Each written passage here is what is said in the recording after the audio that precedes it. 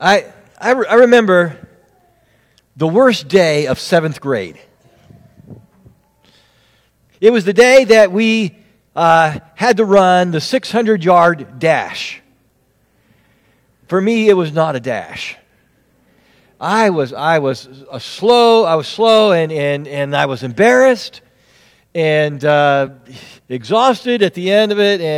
And that day, I knew I would never be a runner. That was sort of set in stone. That's my life. However, inspired by a friend, when I was 41, I challenged myself to run a mile. And then when I did that, I thought, okay, if 1 mile, maybe 2. And then, why not 3? At age 47, the guy who knew he would never be a runner ran a half marathon. And it happened because I had come to think differently about myself. And the same thing happens with faith. Some of you have pretty much maybe settled into this fact. You realize, okay, I'm just never going to be one of those people. You know, like you know of other people who kind of really believe in Jesus and they're all in for Him and they say they love Him and follow Him. And you've kind of said, that's okay for other people if they want to be a freak, But it's not who you are. Maybe you say, I'm really more of a thinker, or I'm kind of more of a partier or a free spirit, or I'm just really busy. Family, career, lots of stuff going on. What I want you to know is that a lot of us here were right where you are. We were that kind of person, just like you would describe yourself. But then something happened. We faced a crisis, or maybe we were influenced by a friend, or maybe we're still not sure how it all happened. As unlikely as it seemed to even us at the time, we now count ourselves as people who believe and belong to Jesus. So anyway, here's what the big thing I want to say to you this Easter morning. God is at work in your life. You may have trouble believing in Jesus, but He has no trouble believing in you. Even now, He's opening a door for you. Just a little bit ago, Becky read this passage in Luke's Gospel where the resurrected Jesus shows up to a bunch of His friends. That would mean the 11 disciples, plus earlier it says there's several other people, and no doubt some of His female followers as well.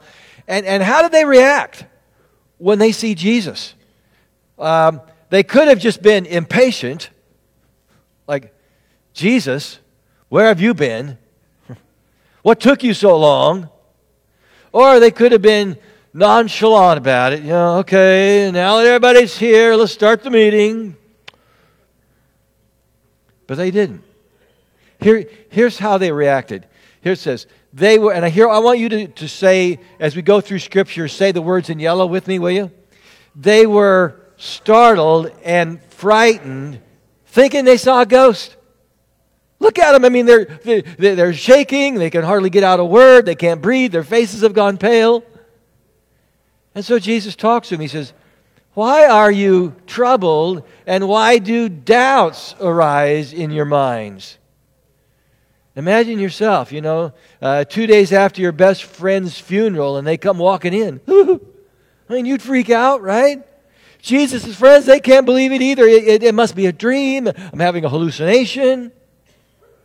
And then Jesus slides up His sleeves, maybe tugs up the hem of His robe, says, look at my hands and my feet. I mean, they see His wounds are still red, where the nails pierced His flesh. And then it goes on to say, they still did not believe it because of joy and amazement. So I'm picturing them, they're kind of nervously giggling, what's going on, and glancing back and forth at each other, and then just sometimes bursting out with laughter and irrepressible joy. I mean, how could something this incredible be actually happening? They start to believe. But it's a process. And it's a process for all of us. Let me tell you about Stu. Now, Stu and I used to go out for coffee quite often. He was definitely not a believer, but we got to be friends. And very sharp guy. And he had a lot of questions.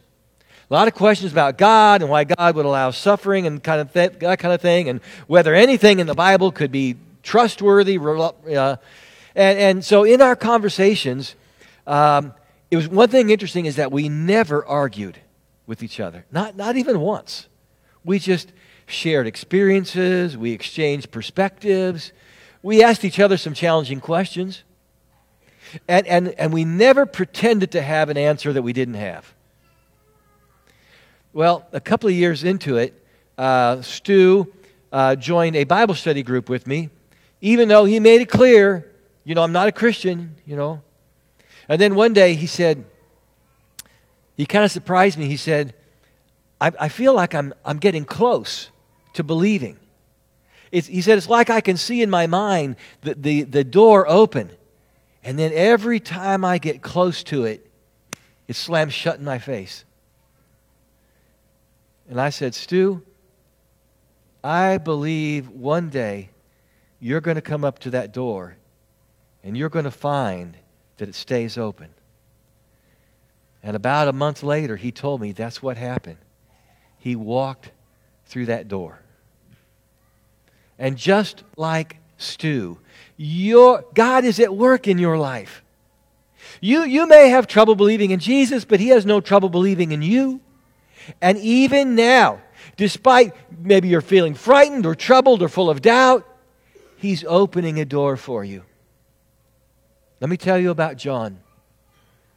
John Newton's mother died when he was 7. And then at age 11, he started working for his father, who was a sea captain. As a teenager, he got fired from his first job for being rude and insubordinate. Just nobody could work with him. He was forced to join the Navy, but he hated it. He hated the discipline, and he eventually deserted. And then John got a job with a slave trader on board a ship, and the slave trader was mean to him, abused him, and soon he was penniless and hungry. Well, then aboard that slave ship one time, he started reading a Christian book. And during a storm at sea, he cried out to God. And that was a big turning point in his life. At that point, he decided, he was going to be a more humane slave trader. And then finally he realized that was no good, and he left the slave trade completely and gave his life to the Lord. Well, you may not know much about John Newton, but you may be familiar with a little song that he wrote. Amazing grace. How sweet the sound saved a wretch like me. I once was lost, but now am found, was blind, but now I see. And just like with John Newton, God is already at work in your life. You may have trouble believing in Jesus, but He has no trouble believing in you. Even now, He's opening a door for you. I'd like to bring up Eliza and Eliza and J.R. Huff. Some of you may have met them. They and their 5 kids started coming to our church about 3 years ago. And anyway, a lot of us have stories about, there was a time in our lives where we never thought this would happen to us. And I found out that J.R. and Eliza have stories kind of like that. And so I thought it would be good to hear them. And Eliza, let's start with you. And just tell us a little bit about what went on with you. So I grew up in a house with an alcoholic father. Okay. Pretty unstable. So by the time I was 14, 15, I was drinking, smoking cigarettes, doing drugs. And that's pretty much all my friends were doing the same thing. Yeah. And then these acquaintances that kind of appeared in my life were these weirdo Christians that were going to church and youth group, and it was supposedly fun, and their music was better than mine. And they kind of befriended you? Yeah. Okay. And eventually I decided, fine, I'll go to this youth group with you. And, they'd talked to me about Jesus several times. And I said, well, I'm not going until I get to ask your pastor questions. That was the deal. That was the deal. And I go in knowing absolutely he's not going to be able to answer any of my questions, come up with the most ridiculous questions I can think of. Why is the sky blue? Why is the grass green? Why is centipede? Just ridiculous questions that who's going to be able to answer that? And then, but because of the agreement, I went to church that night and sat in the back listening to this music that was actually pretty good. And, started bebopping around with everybody, but in the back with my arms crossed, just absolutely not going to engage at all. Yeah. And the only way I can describe is I felt this, like there was this tether, this cord connected to my chest, and it was like this resistance of trying to stay back. And without me even realizing it, now I'm in the middle of the aisle. I'm like, how did I get here? And it was literally like, and then, I'm 4 feet up. And it was just, I can't even remember getting to the steps. Okay. And at one point, I just found myself on my knees crying. Wow. And accepting Jesus. And for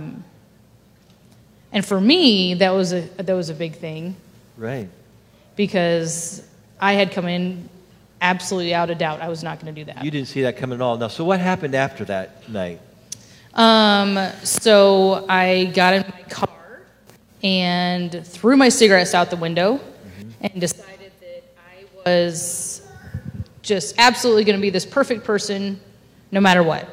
And that lasted about a week. Yeah, good for you.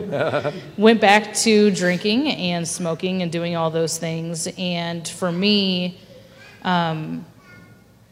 it was really hard because it took years for me to really get to that spot, I think, where I was supposed to be. Okay. So that was probably a number of times you kind of returned to the Lord and let Him keep working in your life, and kind of the change happened over a few years period then, didn't it? Yeah. Of course, it's still happening in our lives, but yeah.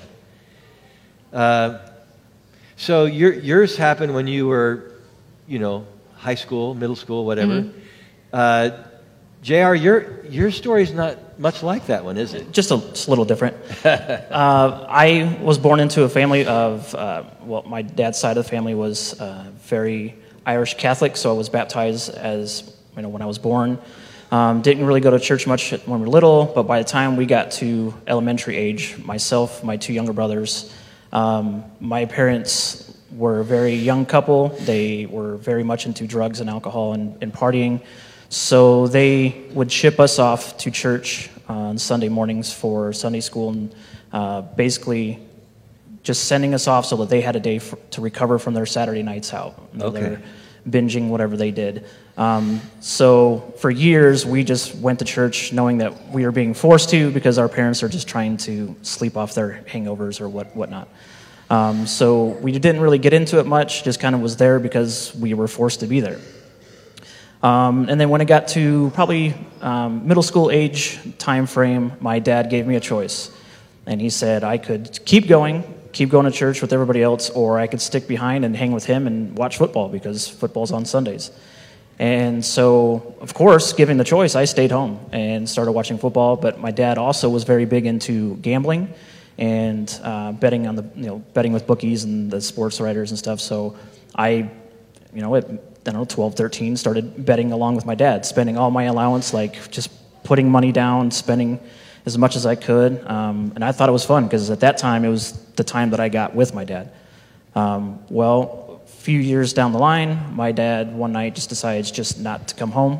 And so he left me, my 2 younger brothers, my mom, and it was just us for a few years. But at that time, my brothers and I were closer to high school age, and it was very much, okay, now it's our turn to start partying and hanging out and getting into fights and just kind of slowly working our way into kind of like the gang-style life of fighting and drugs and alcohol and just doing whatever we wanted to do. So we were probably as far as you can get from church and God and everything.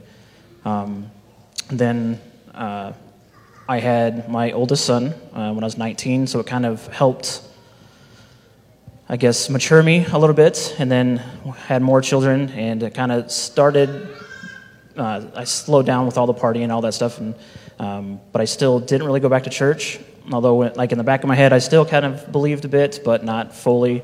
And then a few years after my divorce, I met Eliza, and we got married and moved to New York, and when we moved to New York, Eliza wanted to establish us as a Christian family too, so we wanted to go to church, and so, being the husband, of course, I went and started going, but I still just didn't fully immerse myself in it because I felt, again, like I was being pushed and I was being forced to do something.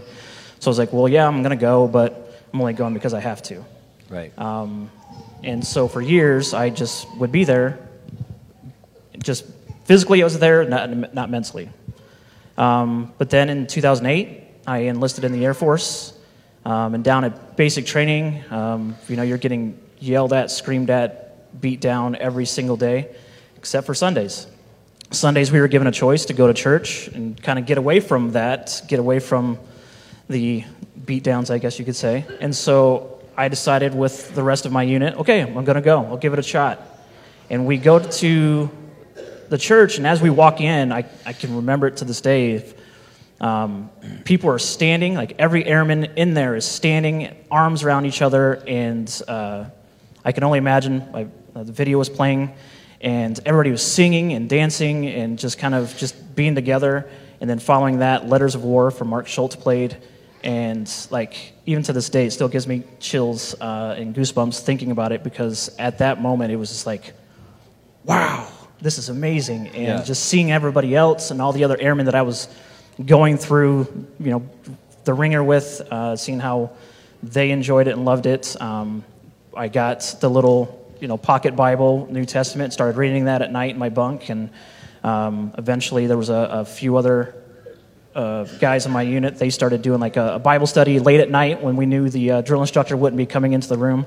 We'd sneak off into a dark corner with flashlights and just kind of read and do that stuff.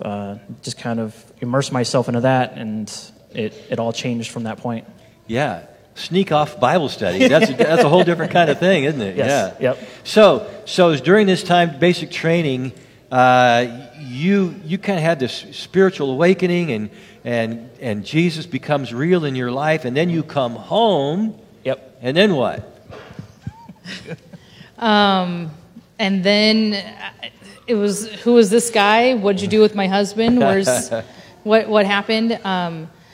I had wanted him to be the head of the household, but at this point, I'd basically given up at that point. And so when he came in, it's like, okay, I'm gonna pray at dinner time, and we're gonna go to church, and we're gonna do this, and it was like, no, that's my job. Oh. No, and so it was so hard for me to trust that it was real. Yeah. And trust God that was the direction that we were now moving, and that was okay. Yeah. These times of faith, it's kind of like you're walking in an area where there's, you don't know what's going to happen next, because God's leading the way. So thank you both for sharing.